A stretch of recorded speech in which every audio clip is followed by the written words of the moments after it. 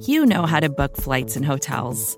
All you're missing is a tool to help you plan that unbelievable travel experience. That's why you need Viator. Book guided tours, excursions, and more in one place. There are over 300,000 travel experiences to choose from, so you can find something for everyone. And Viator offers free cancellation and 24/7 customer support for worry-free travel. Download the Viator app now and use code Viator10 for 10% off your first booking in the app. Find travel experiences for you. Do more with Viator.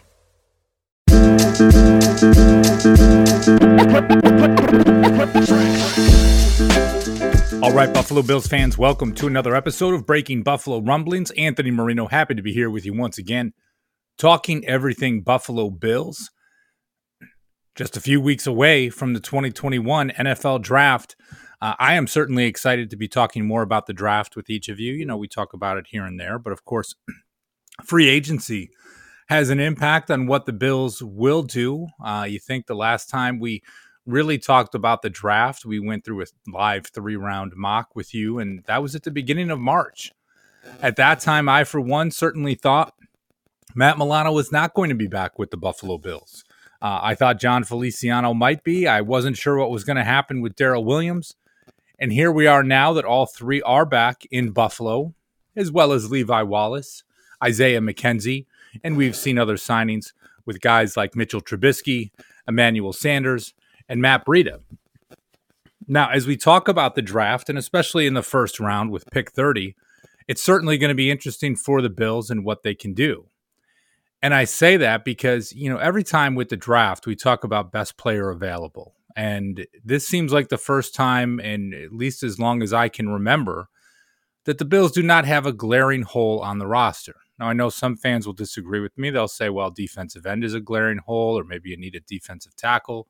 Maybe they're not sold on the offensive line, or even if they talk about running back.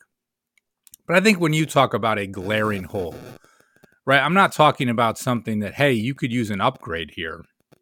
When I say a glaring hole, it's along those lines of there is nobody that can really fill this spot.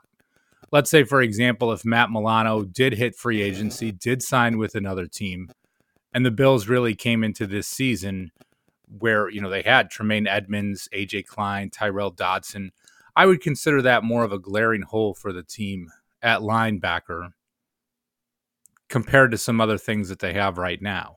Fans want to talk about defensive end. Do I certainly think that can be an area for an upgrade? Of course I do, right? That's an area that we can see some improvement for the Bills. But you still have Jerry Hughes, you have Mario Addison, you have A.J. Epinesa, you signed F.A. Obada. I mean, you've got guys that have played at an NFL level. Maybe in some situations with some of these guys, you're talking about it being at average or maybe slightly below average. But it's not that you're coming out with a bunch of undrafted free agents or late round picks or guys with no experience in the NFL. Where I go with this ties into our Mocking the Bills article that we had earlier this week, where we asked the readers to make the choice on who they think the Bills should pick at 30. We did it a while back in February. The first time we did it, Zaven Collins from Tulsa was the pick at linebacker. And I think most fans saw the need to get a linebacker early in the draft because they were expecting Matt Milano to be gone. Granted, Zaven Collins is more in that Lorenzo Alexander mold than the Matt Milano type of clone. But I think as you identify the need, right, it was linebacker that was truly seen as a fit for the Bills. Now, as we come into it, so many guys have re-signed. Other additions have been made to the roster. I presented 5 different players to Buffalo Rumblings readers to get their take on. I'll run through them real quick, and then I'll add a little bit of commentary. Travis Etienne, the running back from Clemson, obviously a popular name. Gregory Rousseau, the defensive end from Miami. Christian Barmore, the defensive tackle from Alabama. Eric Stokes, the cornerback from Georgia. And Creed Humphrey, the interior offensive lineman. He could play center. He could play either guard position from Oklahoma. These are 5 guys that when I go through mock drafts, ideally all 5 of them are available. Sometimes things will look a little bit different. Maybe ETN goes before then. Some scenarios where Stokes is not available. But you guys know I'm a fan of the Draft Network and what they do. You go to their mock draft simulator. And with that, these 5 guys are usually choices that you have, and what I would identify as 5 positions of need for the Bills. Now, as I put it to the readers at Buffalo Rumblings, they made their choices, and I guess I'll say I wasn't too surprised with what came about. At the time that we're recording, 2,636 of our readers chimed in and made their pick. Coming in 5th place was Christian Barmore, the defensive tackle from Alabama, with 140 votes. I'm a bit surprised that fans are not talking about defensive tackle too much. Earlier in the week, I was on with Pat Moran, the Talking Buffalo podcast. Always great to spend some time with Pat. And we talked about defensive tackle as a position that fans are not paying enough attention to, in my opinion. Quentin Jefferson being gone. Ed Oliver, we're looking to have him take that next step. Justin Zimmer kind of burst onto the scene with some nice splash plays last year, but obviously a bit of an unproven commodity right at the NFL level. Star Lotulelei coming back. What will he look like for the Bills? Vernon Butler is back, right? But many of us thought that he might be a cap casualty and be off the team this year. And Harrison Phillips is in the final year of his deal, and Butler's in the final year of his deal as well.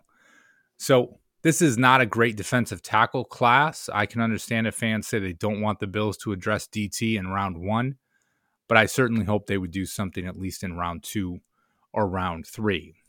The 4th place voting, Creed Humphrey, interior offensive lineman, 149 votes. I consider that a similar situation to something like Barmore. Fans identify that offensive line is a need for this team. You've got, this could be Mitch Morris's last season with the Bills if they want to get out of his contract after this year. John Feliciano's deal obviously puts them in a position to get out of it after the 2021 season. I will say this in defense of Feliciano, though. I hear some fans have talked about his play in 2020.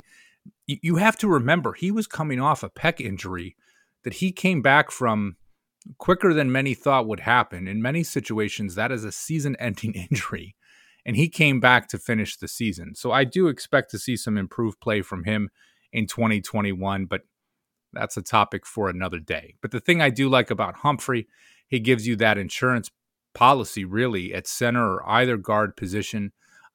This is a guy that you could see being a starter for 10 years coming in. And he might be a guy that kind of slips into the second round at some point. Some people might consider this a bit of a reach, but at pick 30, if you can get a sure thing of a guy that can step in and start on your offensive line, maybe challenge someone like Cody Ford or Feliciano for that starting spot. Again, you never really know with Mitch Morris and some of his injury history. I'm a little bit higher on Creed Humphrey than others. And the 3rd spot was Travis Etienne. He got 621 votes, 24% of all that were cast. Etienne, you guys know, is obviously somebody I love, and you think that ability to upgrade the running back position. Every time I talk about someone like Etienne, and it's not the perfect comp, so don't be rolling your eyes as you're listening to this, but I could look at the Bills' backfield and see Zach Moss being in the vein of Mark Ingram and Travis Etienne being the Alvin Kamara. Devin Singletary being that third back. But really those two, when you talk and people say, oh, you don't need another running back, this is a passing offense. But, obviously when the Saints had Ingram and Kamara, it's not like Drew Brees was sitting back there just handing the ball off left and right. They were one of the most prolific passing offenses in the NFL. So when we talk about this Etienne, someone that can be that home run threat, can be a receiver out of the backfield, for someone like Moss, yeah, he's going to be maybe that number 2 back in that type of a scenario, maybe getting 10 to 12 carries a game. I think that can be an effective pairing, maybe a little bit more of a luxury. I've said that before.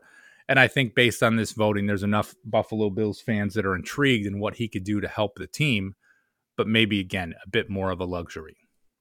In the 2nd spot, Eric Stokes getting 31% of the votes, 888 of our readers had him being the pick at number 30 for the Bills. Speedy cornerback from Georgia. And I think this is a pick that is going to gain more traction in coming weeks amongst Bills fans, and I'll say in the mock draft community, the ability to add Stokes on a rookie contract, think, with that 5th-year option, right, for 5 years across from Tre'Davious White, that gives you a low-cost option and an upgrade over Levi Wallace. You've got a big contract for Tre'Davious White. You've got the contract extensions, which took place for Jordan Poyer and Micah Hyde. To add Stokes or a rookie cornerback in this spot is going to be very popular. It's popular as, many fans continue to talk about making upgrades to help defeat the Kansas City Chiefs and their passing attack, and someone like Eric Stokes would be a great fit there. In the top spot was Gregory Rousseau. Rousseau got 35% of the votes, 918 came in for Rousseau as the pick. And I'll say this, I don't know if it's even so much that Rousseau was the guy as opposed to the Bills need to add a pass rushing defensive end. And whoever you put in that position, whether it was him or Jalen Phillips or Azeez Ojulari, that would have been the most popular choice. Now, when this article came out, it was before the Miami Pro Day. Rousseau left a little bit to be desired with his day, right? He sat out the 2020 season, so many would expect him to maybe have performed better in his 40-yard dash with some of his athleticism scores. I always wrestle with that just a little bit, right? Because, we see sometimes guys that are absolute freaks and test off the charts that go on to have great careers, and we see guys that are just workout warriors, and it doesn't translate to the field. With Rousseau not having played in 2020, it makes it a little bit difficult, right? You're just looking at that 2019 tape and what he did, and was an absolute monster for Miami in 2019. 15.5 sacks, 19.5 tackles for loss, 6'7", 265 pounds, an absolute beast. I'll say this, though. If his pro day numbers, if he ran in the 4.5s and his vertical was better and his 3-cone and all these things that people put so much stock into, maybe he's not there at 30 then. Now it's a position where he is there, and he will continue to be a popular name towards the end of the first round. Because, again, defensive end, it's a premier position. So if he was testing off the charts, you would see him going much earlier. Jalen Phillips ran a 4.55. He is not going to be there at 30. Despite any character concerns that might be there, or concussion issues or injury history, he's not going to be there at 30. So Gregory Rousseau really came in, again, the leader, 35% of the votes, 918 of our readers really identifying him as the pick for the Buffalo Bills. So at least as the fans go, right, I think you can tell by the voting. 35% for Gregory Rousseau, the leader in the clubhouse when it comes to what our readers at BuffaloRumblings.com see as the top need for the Buffalo Bills. Not far behind it with 808 votes, Eric Stokes, the cornerback from Georgia. Those are the top two areas of need. In third, Travis Etienne, 24%, a bit more of a luxury. I see that. And our readers certainly not interested in addressing the interior offensive line or interior defensive line in the first round. As I said before, I think that is something that many of us want the team to address, but maybe just not with that first round pick. You think of the first round, you want a little bit of that splash selection to take place. And of course, a very athletic cornerback, a high-producing defensive end, albeit a raw one, or an electric weapon at running back. Those three guys would fit the bill. So I certainly want to know what you guys think. You can hit me up on Twitter at @AnthMarino at any time. Let me know your thoughts on the draft. Maybe there's somebody not included here that you thought would be a better pick. Or maybe it's a different position. Maybe you really look and say, hey, don't sleep on wide receiver. Cole Beasley's not getting any younger. Emmanuel Sanders, certainly, coming in on a 1-year deal. Maybe you need to do some more there. Or maybe you talk about the linebacker depth and think that there's something that the Bills can do in that spot, or safety being a sneaky need as Jordan Poyer and Micah Hyde, getting towards the end of their careers, I guess you could say. Still performing at a high level, though. So my head is certainly not going there yet.